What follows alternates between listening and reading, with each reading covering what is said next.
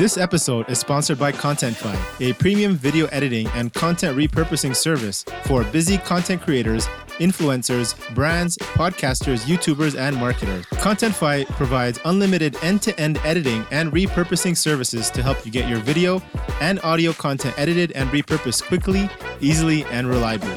Join other busy content creators, founders, brands, and marketers who now spend even more time creating while they take care of the rest. You no longer need to worry about spending hours editing anymore. Just create content, build your audience, and grow your business. If you're a content creator looking to save time and money, or looking to outsource your content marketing team, get your first free video edited now at contentify.co. If you'd like to sponsor the SaaS District podcast or recommend any guest that you think would be valuable to be on the show, visit horizoncapital.com/SaaS-podcast today. Thanks again, folks.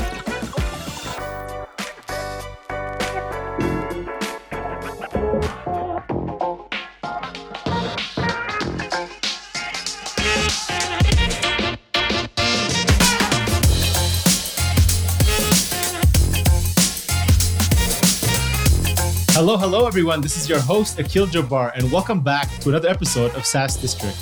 Remember that we've been diversifying our content, and you, as the listeners of the show, have been asking for it. We'll be segmenting the show from now on into three separate categories. If you haven't already noticed, we have the Investor Podcast, where we talk with top leaders in the VC and SaaS investment space. The second one will be the Pitch one, where we talk with founders ready to seek funding and want to pitch their ideas. So you'll see that in orange.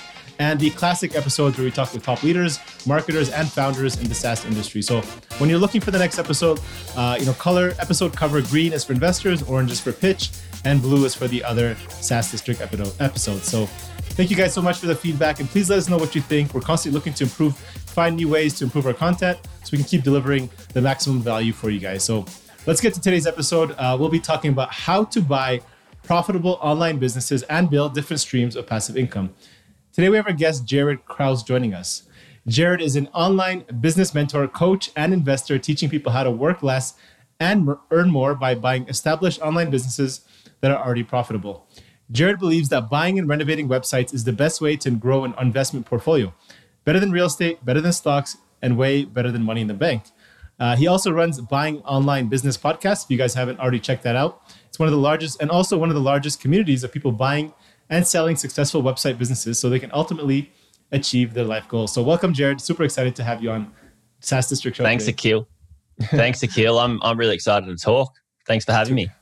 Absolutely. So for those people who don't know you, can you share your personal background, past ventures, and how did you get into the online business investment space? Well, I make this a big, long, drawn-out story, but I used to be a plumber, and I basically I really didn't like it. I disliked it. So I'd quit my job. I'd save up. I'd quit my job. I'd go traveling and then come home and start that process all again. Work through my money whilst I was traveling and come home and work again, save up and travel. On one of my trips, I was like, I can't keep coming back to this lifestyle. I just dislike it massively. And it caused me to do silly things like party too much and work too much and just have not a healthy life. And so on one of my trips, I was like, how do I come home with, or how do I continue to travel without having to go home and be a plumber, right? How do I continue to work? And I thought, I need to do something online. So I literally typed into Google how to travel the world and make money online. And that's how I started in the online business space. It was a bit of a journey from there to get to buying businesses, where I bought into the belief system that to make money online or us to have control over our income, we need to start our own online business or start a business. And I did that. I started a travel blog. I started a little e-commerce business, and I just really struggled to get enough income from those to sustain the lifestyle that I wanted to be able to travel or even to just live off, really. And so when I came back home with my tail between my legs as a plumber, I was reading a lot and just doing all this personal development and trying to work out how I could, get better performance out of my businesses. And I came across this stat that 90% of all startups fail. And I thought, wow, all right, 90% of all startups fail. And one of the big things that a lot of people who achieve some level of success in anything is they're able to change their paradigm. They're able to be a paradigm shifter and pivot when things don't go so well. And the opposite of that is like being attached to a certain outcome and a certain route.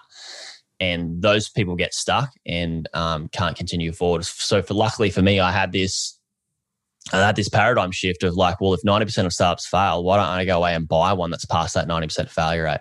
So then I started that journey to teach myself how to buy one. There's no one around at that time teaching that. And I bought a business and I bought another one and I bought 3 businesses and I went on a trip, and then people were like, I went on a business trip, got invited to a business trip to Thailand where people were, the owners were teaching people how to start businesses and run them and grow them. And then everyone there was like, what do you mean? Like, you buy these businesses? And because everyone was struggling to start their businesses, right? 90% of startups fail on this trip. They're like, dude, you got to teach us this stuff. So I found myself on the bus on each day on excursions, everyone just gathering around, and I was teaching. And as I continued to travel, people were like, mate, can you please tell me how this is done? And that's where it started. Just out of need of necessity, people wanted to do the same thing. And that's where I got to what I'm doing with buying online businesses and all that sort of stuff. Super cool. When was that? Like how many years ago was that you first started that? And then those first 3 websites, can you share what were the size of these deals, or where did you find them? Yep. So I started I started my travel blog, which is my first small business, in 2013. And then in 2014, I started my e-commerce business. And then at the end of 2014, I bought my first website business. It was a small business. It was only $15K. And it was a SaaS business, which is quite cool. And then the next one I built on top of that, and I bought something that was double that. And it was so the first one I bought off market. It was on Flippa, didn't get sold, so I bought it off market. The second one, where did I buy the second one? The first one was on Flippa. The first one was on Flippa. And then the second one was on Flippa, and then I bought it off market. And the third one was bigger than the second one. And I bought that off Empire Flippers, empireflippers.com. And the second one was an e-commerce business. It was drop shipping. And then the third one was an e-commerce business, and it was drop shipping as well. And just a heads up to everybody listening is a lot of people that come to me is like, Jared, I'm going to quit my job, I'm going to buy a business. And I say, like, hold on, please don't do that, because what you do is you stop yourself from earning an income. And when you do that, you put financial stress on yourself, even though you might have money saved in the bank account, and then you try to scrap together and buy a business as soon as you can so you can get another income. Don't do that. So I had my first 2 businesses were earning more money than my day job before I quit my job. And I just want to put a heads up to people to not rush into this, because it takes time and you want to do it the right way. Makes sense. And then you at that point, you had a lot of people reaching out to you. This was kind of an organic business that just, naturally fell on your lap, so to speak, by taking action and buying these deals and sharing what you've been doing. What was kind of the vision at that point behind launching, buying online businesses? You want to build that community and helping other people buy and selling businesses, build that same lifestyle. And how does that compare versus the other asset classes of investments, which you talked about? How does buying online businesses compare to those other asset classes like real estate and stocks? Exactly. Yeah, okay. Yeah. Cool. The first part of the question is how it evolved was, I just thought, all right, if people want to know this, I'll just create a course and I'll give it away to a few people for free, and I'll run them through it, and I'll use that as content for the course, for all these lessons. Anyway, I got a bunch of people that were like, yeah, I'll do it. Some friends, some people I met on the road, and some people that had some, what I was led to believe, some motivation to really go away and take action. I just didn't want to put people through this. I wanted them to actually take action. And I gave it to them for free, went through the whole thing with them, and nobody did anything with it, unfortunately. And I thought, well, I'm sure they love this, but they just didn't have much motivation to do it because they probably because they didn't pay for it. So as soon as I started charging people, which is what I did, and I did one-on-one, it wasn't a membership. It was just one-on-one coaching with myself and the course. And then we started getting people great results. And then it evolved eventually into a membership where people can pay per month to join. And then people, like, as it started scaling, like I couldn't spend any more time on it because I couldn't put any more clients through it because my time was limited, right? So I had to change the business model to a membership, and then people that I do one-on-one coaching with is through my mastermind. To answer your question around the how does buying an online business stack up against other asset classes, and like you said in the start, in the intro, why I believe it's better. Now, there's different variations of better, and I want to explain why. When you buy real estate, so there's different levels of risk in purchasing a business, and there's different levels of like return on investment when you purchase an online business as well, and other asset classes. So let's stack it up against real estate. Real estate is good. You can make a 5, maybe to 10% ROI on your investment. 10% is amazing. If you're getting that, let me know so I can get in on it. But the good thing about, so you've got a lesser income, lesser ROI, but buying real estate, in my opinion, is more stable. Right? The market doesn't move as quickly. There's less environmental changes or risk. I mean, there's still environmental changes, but they're not as drastic as what they are online with Google and Facebook changing their algorithms very, very suddenly. So the risk is decreased with a real estate purchase or a real estate investment, but also the income is decreased. When you buy an online business, you have an increased ROI. So roughly you can achieve a 20 to 30% return on your investment as soon as you buy the business. So you buy the business, you pay the money, and you start getting that 20 to 30% return on your investment back straight away. A lot of my clients are just over the moon when they buy a business, and they're like, oh my God, like I changed the accounts over to mine and I've got money coming into my account from this business. That doesn't happen when you have a startup. It's literally a life-changing thing when you buy an income stream. Right. Anyway, when you're buying an online business, you can achieve that 20 to 30% return on investment, which is excellent. But you do have those risks which are higher in the online space. And that's why you certainly want to have somebody on your side who knows the environmental changes. And if one of those environmental changes happens and it affects your business, what you can do to course correct. So that's important as well.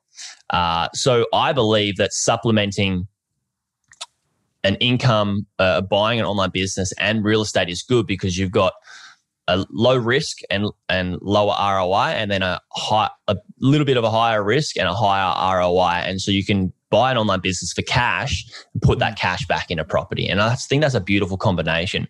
To stack buying a business up against investing in the stock market, and we could put that under Forex or crypto, whatever it is. Mm-hmm. I used to do the stock market. Why I don't like the stock market anymore is because when you purchase a stock, is you're purchasing an asset you have zero control over. Right. And you can't add value to that. With real estate, you can buy it, you can renovate it, you can extend, you can just do a cosmetic makeover inside, and you can put the rental prices up, right? Or you could split it up, you could subdivide, you have potential to add value to it, right? And increase the ROI on that investment. It's the exact same when you buy an online business, right? You can subdivide businesses, you can renovate, you can do all these different things. You can extend, and there's no limit, there's no glass ceiling to how far you can extend with a property. There's height and width ways that you can extend, and there's limitations. So with those businesses, you have control over the asset. You own the asset. A lot of people believe that when they buy a stock, it's like, I own this stock, it's mine. You own a part of it, but you have no control, right? You don't have a big enough share in that business to make moves and add value.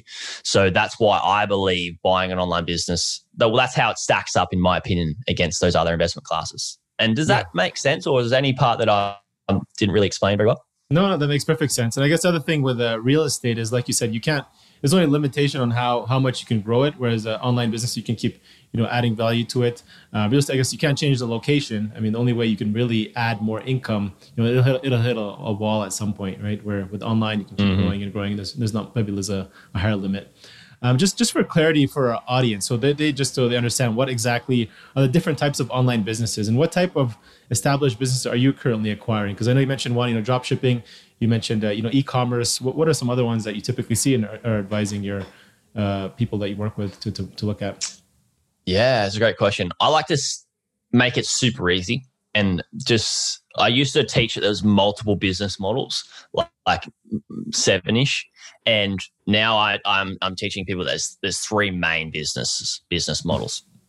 The first one is what you talked about, which is e-commerce, right? Mm-hmm. E-commerce is basically where you sell digital or physical products online. Most people associate e-commerce with selling physical products online, like an Amazon business, right? Amazon FBA, which is fulfillment by Amazon for those who don't know, and then owning your own sort of Shopify store or WooCommerce store or website that you're selling physical products. Now that's e-commerce. Now that could mean drop shipping, right? That could mean FBA. That could mean self-product distribution, right? Mm-hmm. So that's e-commerce. And then you have, I'll stick to your sort of asset class last. Then you have content businesses, right? Or content websites. Basically, these are businesses that are producing media. Most people associate these with content sites as being blog posts and texts, right?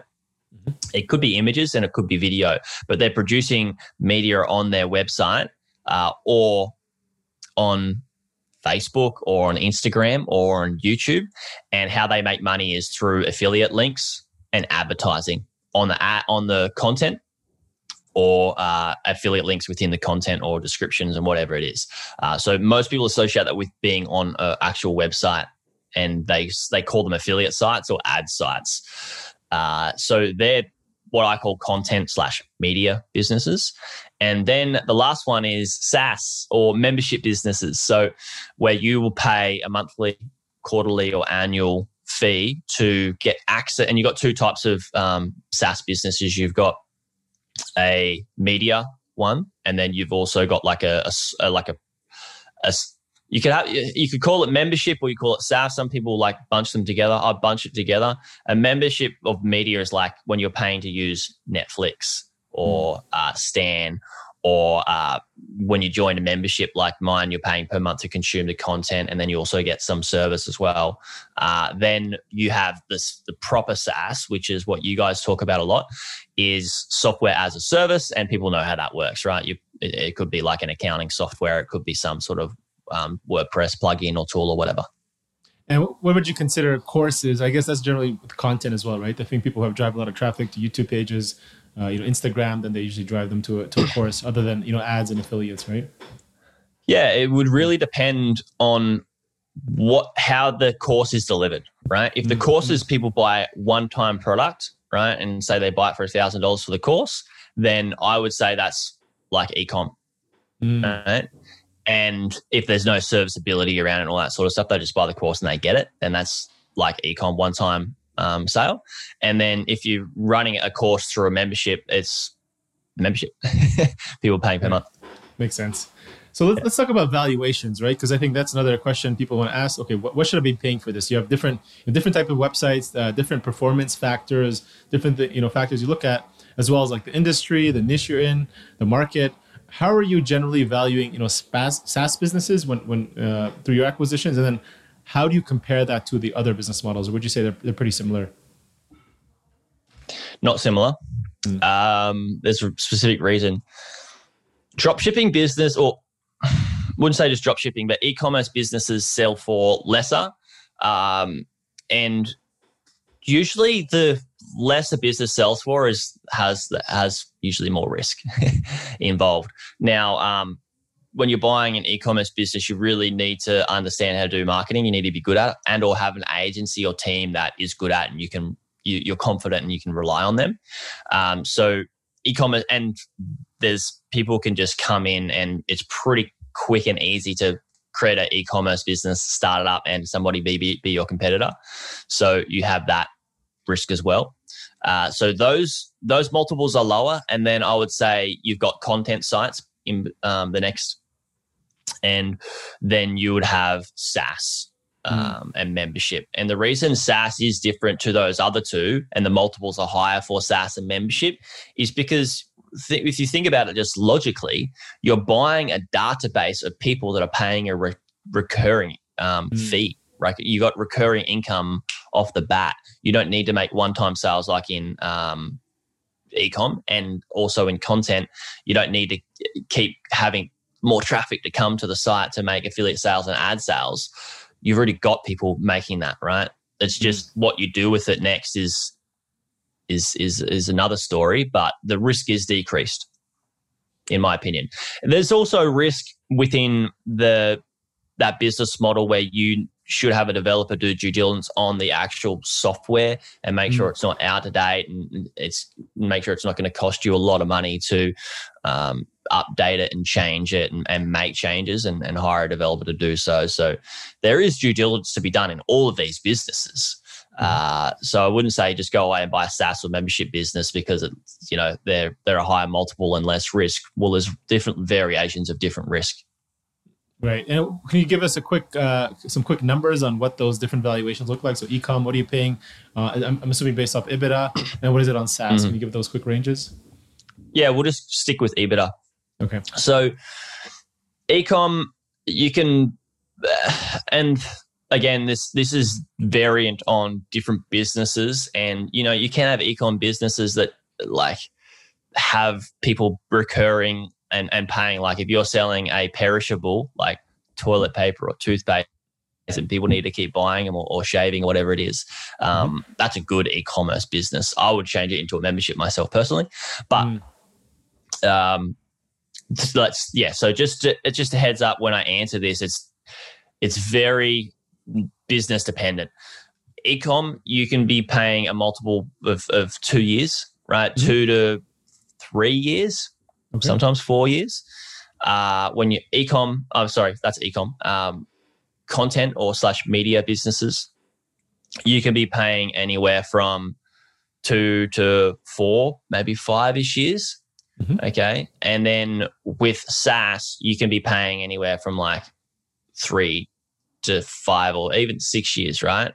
Yeah. Like there's and up. It's when you really see the multiple difference change and increase when you go from e-com and content to SaaS. It's evident. It's very evident. Yeah. Yeah, that's generally what we're seeing as well, and what we're paying when we're looking at SaaS businesses. Where I think especially at our size, I think we're like 3.5, maybe 5 to 5.5. Is what we're paying. I mean, and you might have seen some people pay like 7, right? There's hedge funds and stuff like, especially in your space, like the capital that can get raised, and if they've already got a platform business, which is I don't know if you want to get into what all that means for private equity, but if you've got another business that you can bolt on to the business you're purchasing and it's in the same niche, it's just wowza, the ROI is great. Yeah, exactly. That's a different strategy, but I think for those people who have that a capability, I think it's huge.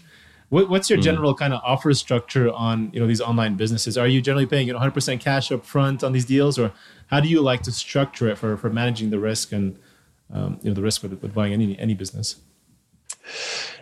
It depends on the size of the business. Anything around or under the 100, 150K is usually cash. Then you can supplement that with getting an SBA loan in America. And you could possibly do this in other places. The financing isn't very open and abundant for buying online businesses, basically. The banks and institutional lenders aren't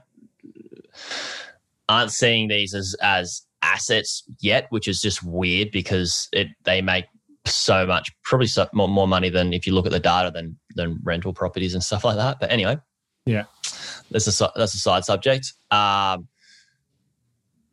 Mostly all cash. If you can do finance, great, because that's, it's a longer drawn out process. Then you've got different structures where you can do seller financing and you can put a percentage down payment and then pay out, per month over, say, a 3-month or 6-month period. It depends on your terms and agreements with the seller and how flexible the seller is as well. That also really decreases your risk because you've also got the owner tied to the business still whilst you're making those repayments. Normally, we'll see that a down payment will be 60 to 90% of the business price, and then the rest will be repayments over a certain period of time. So that's seller you can do that as an earnout, and then you have seller financing, which is doing the same structure, but you're paying interest on the repayments. Mm-hmm. And then you can also have seller notes, right? Or calls, and where if the business underperforms, you pay lesser for your repayments, or the business performs higher throughout the repayment period, then you can pay a little bit more as well. And this can work in your favor if you have the owner teaching you what you need to do to grow the business and you're making repayments, and if you hit a certain level, you pay more, the owner will be more likely to really motivate you and push you and give you great information and education on how to grow the business so they can get higher repayments as well. And it's a win-win for both. Exactly. What I would suggest for somebody that is going to go down that route is don't do this, the yucky thing of, I'm going to grow the business to this certain level and I'm going to stop putting my energy and input into it. That's just not good. That's just the owner, the previous owner is going to know that. And what you're going to do is you're going to ruin your reputation. And reputation is, I say, and your relationships are and can be more valuable than the business you end up purchasing alone. Because what opportunity can come from that relationship, even not directly with that person, but relationships with that seller and their connection, the opportunities can be incredible. So, makes sense. Don't ruin your reputation by doing these yucky, seedy things. yeah. Hiding revenue and whatnot to not pay the earnout. Then also in Canada, they have BDC. I know they're also starting to open up and they're looking at more deals and they're open to the space. So I think it's getting interesting times, but I think we still have a long way to go before more traditional banks are looking at these deals, right? Yeah. So for those in our audience, maybe they're looking to build their own online business portfolio like you have, or you teach some of your clients, and also build that lifestyle as well. Where should I start looking, and where are the best places that you recommend? Is it brokers or off the market? Should I talk to my friends? Where should I be looking? When you're first starting, if you just start, if you've got a bunch of friends and you're already in business, it's definitely go to your, get some private deal flow and go to your private network. Most people starting this, they probably just heard like, wow, okay, I can buy a business. What you don't want to do is you don't want to go to a marketplace where people can self-list their own businesses for sale. You run into problems there where you look at a bunch that look good, but you do due diligence and you're just wasting your time because a lot of those listings are dud listings, and I like to call them lemons. People will be buying lemons. I only suggest going there if you've got experience, you've bought a business before, you know how to do due diligence. If not, and you're just new to this, go to Google and type in websitebrokers.com, and there's so many, right? There's so many. Like people listening to your show, they've probably heard of feinternational.com. They sell a lot of SaaS sites. You got empireflippers.com, you got motioninvest.com, you got quietlightbrokerage.com, investorsclub.com. or investors.club. Like check out those guys. But yeah, there's a lot, there's just more people coming up. Yeah. Starting also brokerages. Andrew from MicroAcquire, if you guys haven't checked out, if you're looking more into SaaS, MicroAcquire is a great place as well.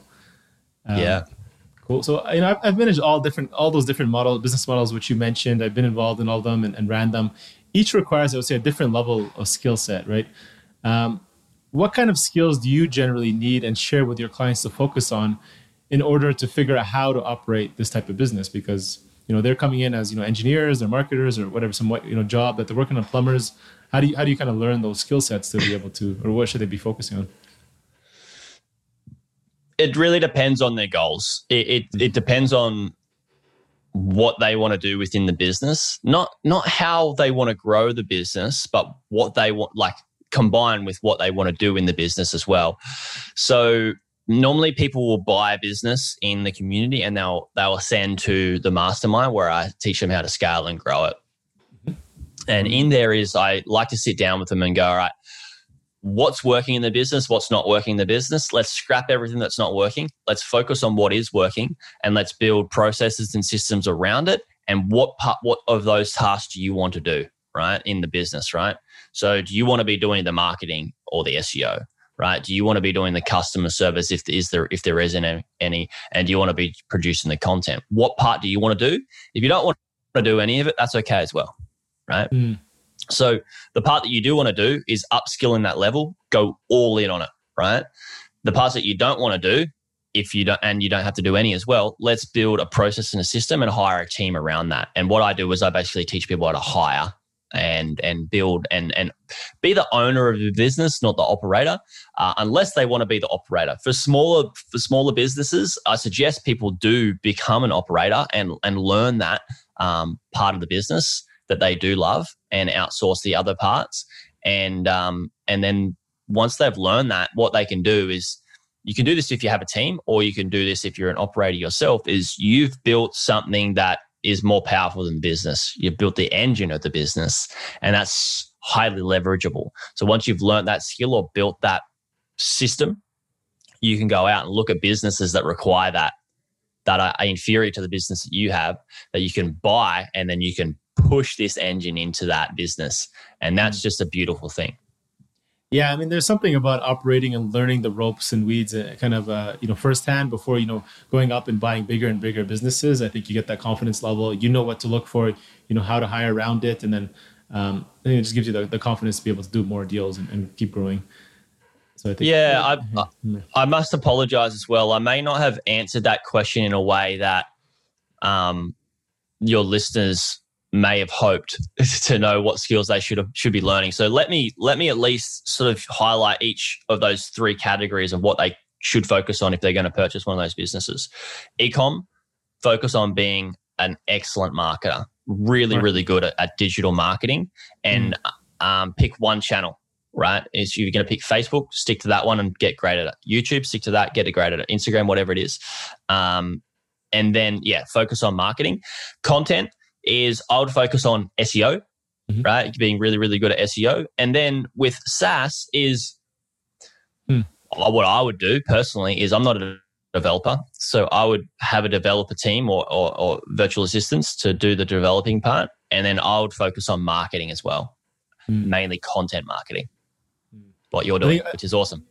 Yeah, another thing that I think we use and I think applies across all of them is probably really good at conversion rate optimization. I think that's something I think people should learn. I think it gives you some quick wins if you're looking to grow the company. Let's use a scenario here. You're saying you're a 9 to 5, maybe making a 6-figure salary. That's somebody in our audience. White collar job, blue collar job, plumber, engineer, marketing, VP of finance or sales. And you want to consider this route, right? You want to replace your income and you'll have that flexibility and freedom. Which model would you focus on, trying to acquire first from those three you mentioned? What would you say is the easier route for somebody who doesn't have that skill set?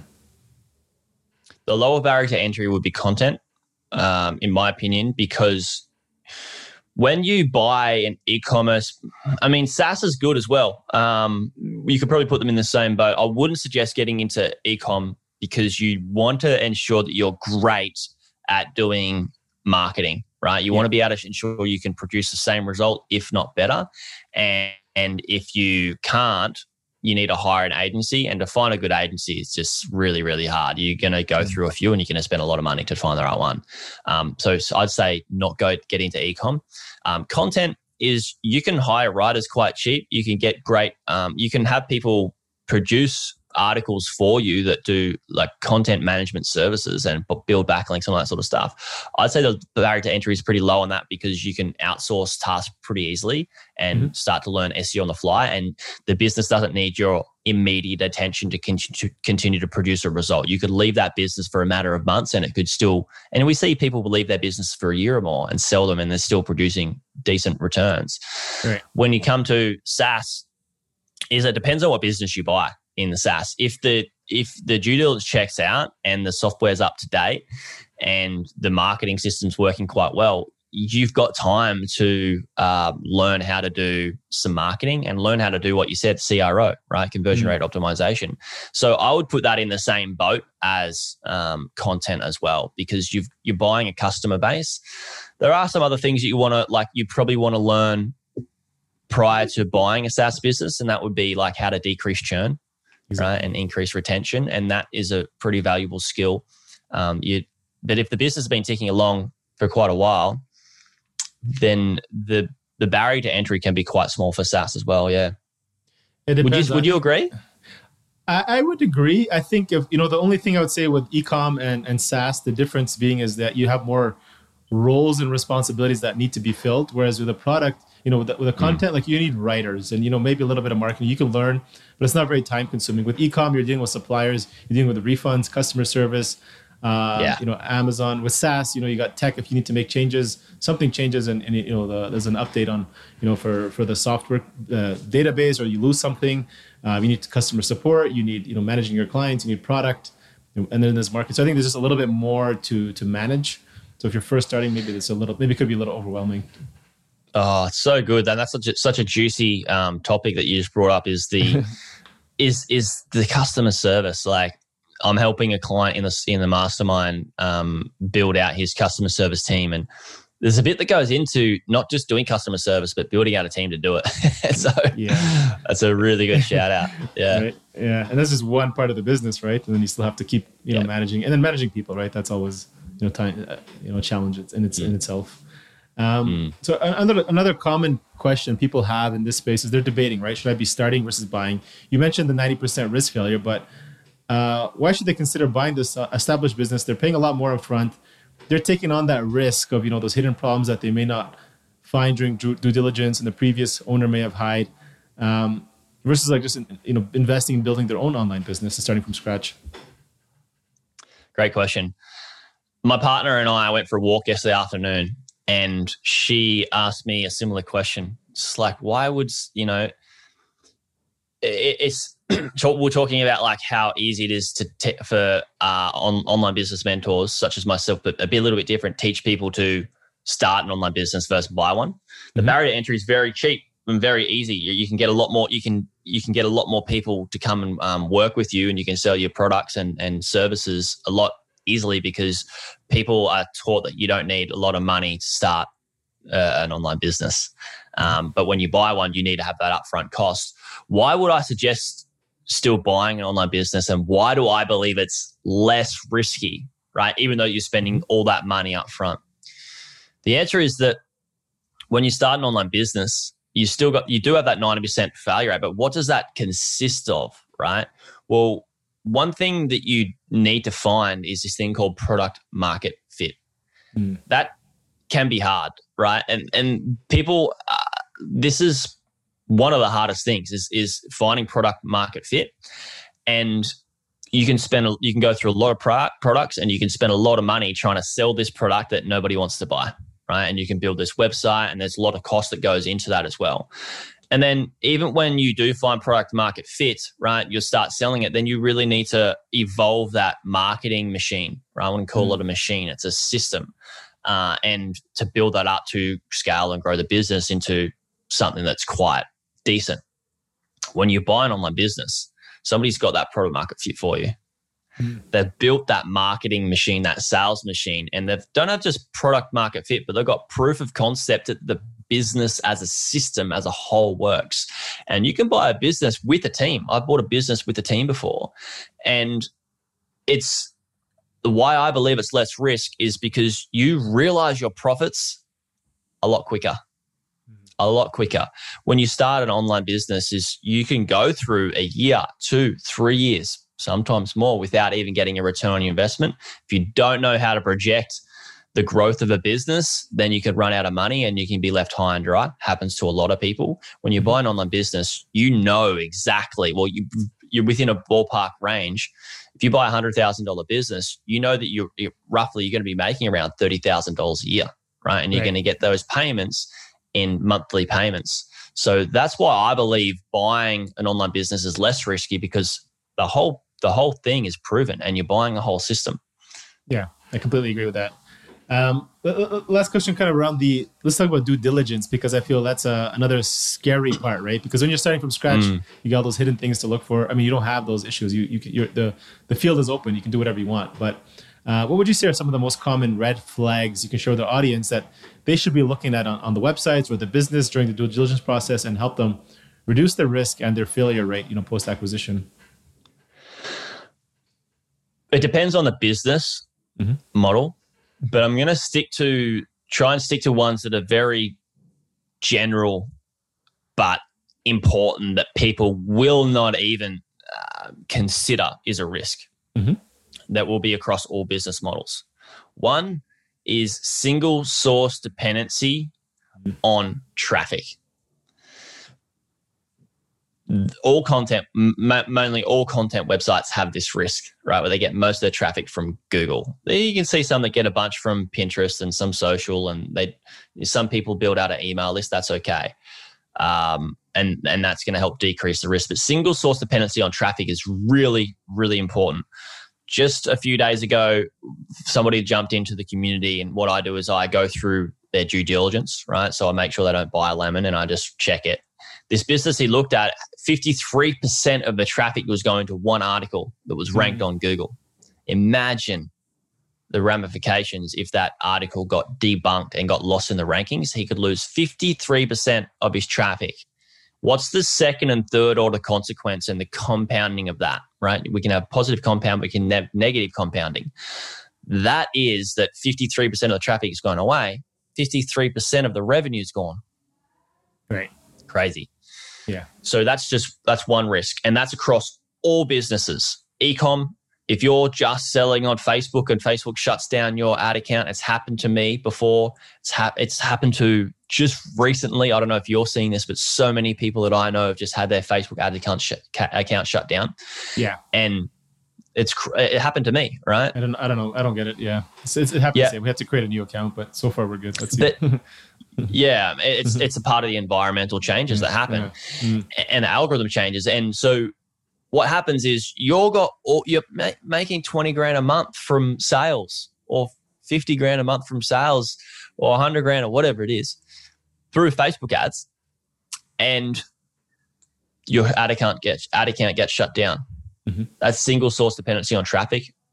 Your ad account gets shut down. You can't do marketing. You can't make money. You lose your business, right? For however long it takes you to scrap around to put together some marketing system on other platform, which is another thing that you need to get proof of concept and build this system again. So single source dependency on traffic is massive, that most people don't even consider when doing due diligence. The second one is single source dependency as well, but single source dependency on revenue. Okay. Imagine that I have a SaaS business that sells a very powerful, it's a very powerful tool that a business needs to run their business, right? And you've got one client, right? And they're paying $2,000 a month, right? So the business is making 24 grand a year. Or even if they're paying 10,000 a month, right? You're making 120 grand a year. You're like, I got a great business. Look at me go. You lose that client, you've lost your business. Right. So that's single source dependency on revenue. And it's even if not just one that's single source dependency on one client, right? But single source dependency revenue on even Amazon, right? Affiliate commissions, like they changed their affiliate commissions from 8% to 3%, 2 to 3%. You can lose 60% of your business. I've seen people I know lose 60% of their income or revenue, from environmental changes because they're single source dependence on one revenue stream. So they're really, really, really important. Yeah, I've had all those happen to me. So I think our first site I bought, I think a Google Ads account shut down. Had to get that reinstated. We had another site that, a lot of the traffic was, I think it was 40% of the traffic and, lost some ranking a little bit. Have an Amazon ads account shut down. And I think also with SaaS, another thing is, we also look for, so you mentioned the one client. So we also look at anything below, 30%. So does 30% of revenue make up, just from one client? If so, then, we put a lot of, earn-out component to that structure, because, if we lose that one client, I think that's anything over 30%, I think is a little risky. And I think the same would be with traffic as well. Yeah, that's great. That's great. That's a great little system to put in place. Yeah. That's just what we found, but different risk tolerance, people can go higher or lower. What would you say is your general kind of growth playbook, that's worked best for you? Post-acquisition on your investments, and you say generate the best returns. If someone's looking to replicate your success, what are you teaching your clients? What are the areas they should be investing on for maybe say the quickest wins? This is a great question, and it really depends on the business. Again, it's business dependent, but let's stick to, you've got principles, strategies, and tactics, right? Mm-hmm. A lot of people want to learn the tactics. These change because the environment changes, right? If I get really, really good at learning how to do Amazon PPC and my ad account got shut down, I've just learned a tactic that's not going to serve me in another area. So then you've got the strategies and then you've got the principles. I like to stick to principles and strategies. One principle that I like to teach is, and I've already said this before, like in this episode, when people buy a business and they come into my mastermind, I work out what's not working in the business. Why is it not working? Scrap that. What is working? And let's focus on that and do it better. So a lot of people, I'll give you an example, will come to me and, Jared, I'm going to buy this e-commerce business. It's got 3 products for sale or 4 products for sale.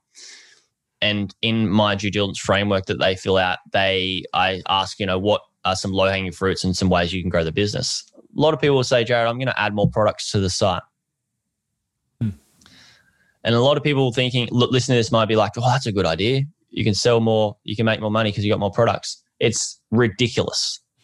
It's the reason I believe it's ridiculous is because if you've got 3 products and you got one that is selling more than the other 2, is stop.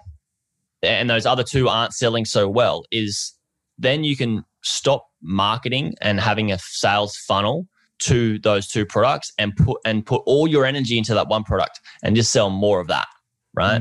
What's not working? Those 2 products aren't selling so good. What's working really well? That number 1 is, let's not add more to the business and be confused and try and wear all these different hats. Let's just focus on one thing that's working really, really well, and let's just sell the hell out of it and provide a better sales journey for somebody.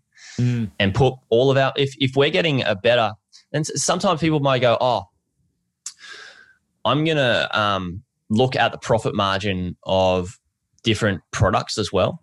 And they go, okay, well, this $1,000 product, it may be a exercise, it might be a home exercise gym equipment. So say it says $1,000, right? Mm-hmm. They go, cool. I'm going to sell this for $1,000 and my profit margin is $500. So I'm just going to focus on this because it's a higher profit margin. Right. That doesn't always equal more money, right? It's harder to sell a $1,000 item than say a $500 item. And maybe you make 50% or maybe you make 20 to 30 or 40% profit margin on that $250 or $500 item, and you're making around $200, you're going to need to sell more of those, but it's easy to sell. And people want that. More people want that than the home exercise equipment, right?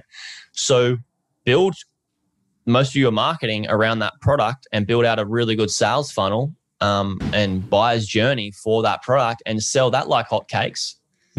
And you're going to make more money with less effort. You're working on less things, except for you've got hyper focus on something, and this is what I suggest people do is no tactical stuff. No, all right, I'm going to learn how to build a really good link building outreach team. I'm going to learn how to become an SEO. I'm going to learn how to do all these things that are valuable. I'm not saying they're not valuable, but if you stick to the higher level and you understand business from a different point of view, you can make your life so much easier and you can make so much more money. And my goal isn't to make more money, really. It's to have less stress in my life. And a way to have less stress in my life is to not have to focus on too many more products, too many more blog posts, articles, tactics, and 5 marketing campaigns. Just have one that works really well. So simplify, man. Love it. Jared, this is good. Let's kind of switch to kind of the rapid fire questions. You obviously take your time how you want to answer it, but what's, cool. I don't know if you already just answered this, but what's one piece of advice you wish you had known and would tell your 25-year-old self? Slow down. What I would like to tell my 25-year-old self is that understand the power of compounding and understand that if you just stick to a good course, a good path, don't put this pressure and stress on yourself like that you need to achieve these things like that overnight. Because what you do is you have a frame of mind, especially when, and this is probably common for most people, like it was for me, is that I believe that I don't have time, right? And time is against me, and I need to achieve this result yesterday. What happens is that puts stress and pressure on myself, and I don't perform as well, and I don't get as good a results. What I'd like to tell my 25-year-old self is to completely flip that, right? Have a complete paradigm shift and say, look, if you're just heading towards a direction that's going to be good and there's going to be growth in that, then don't tell yourself that time is against you. You need to achieve a result yesterday. Flip it and say, time is on my side, and understand why time's on my side. Time is on my side because of compounding growth, second and third order consequences. And that would allow me as the 25-year-old version of myself to relax, have less stress, less pressure, and achieve better results without the stress of going, I needed to achieve it yesterday. And that's what I would tell my 25-year-old self, is to understand that time is not against you. Time is with you. Love it. Well, then you're so focused on the result rather than the process, because you're just so living in the future. Yeah. Jared, who or what would you say are the best 3 resources? These could be books or people, mentors, people you follow, who you'd say have been the most instrumental to your success over these last few years. I would say Roger Hamilton.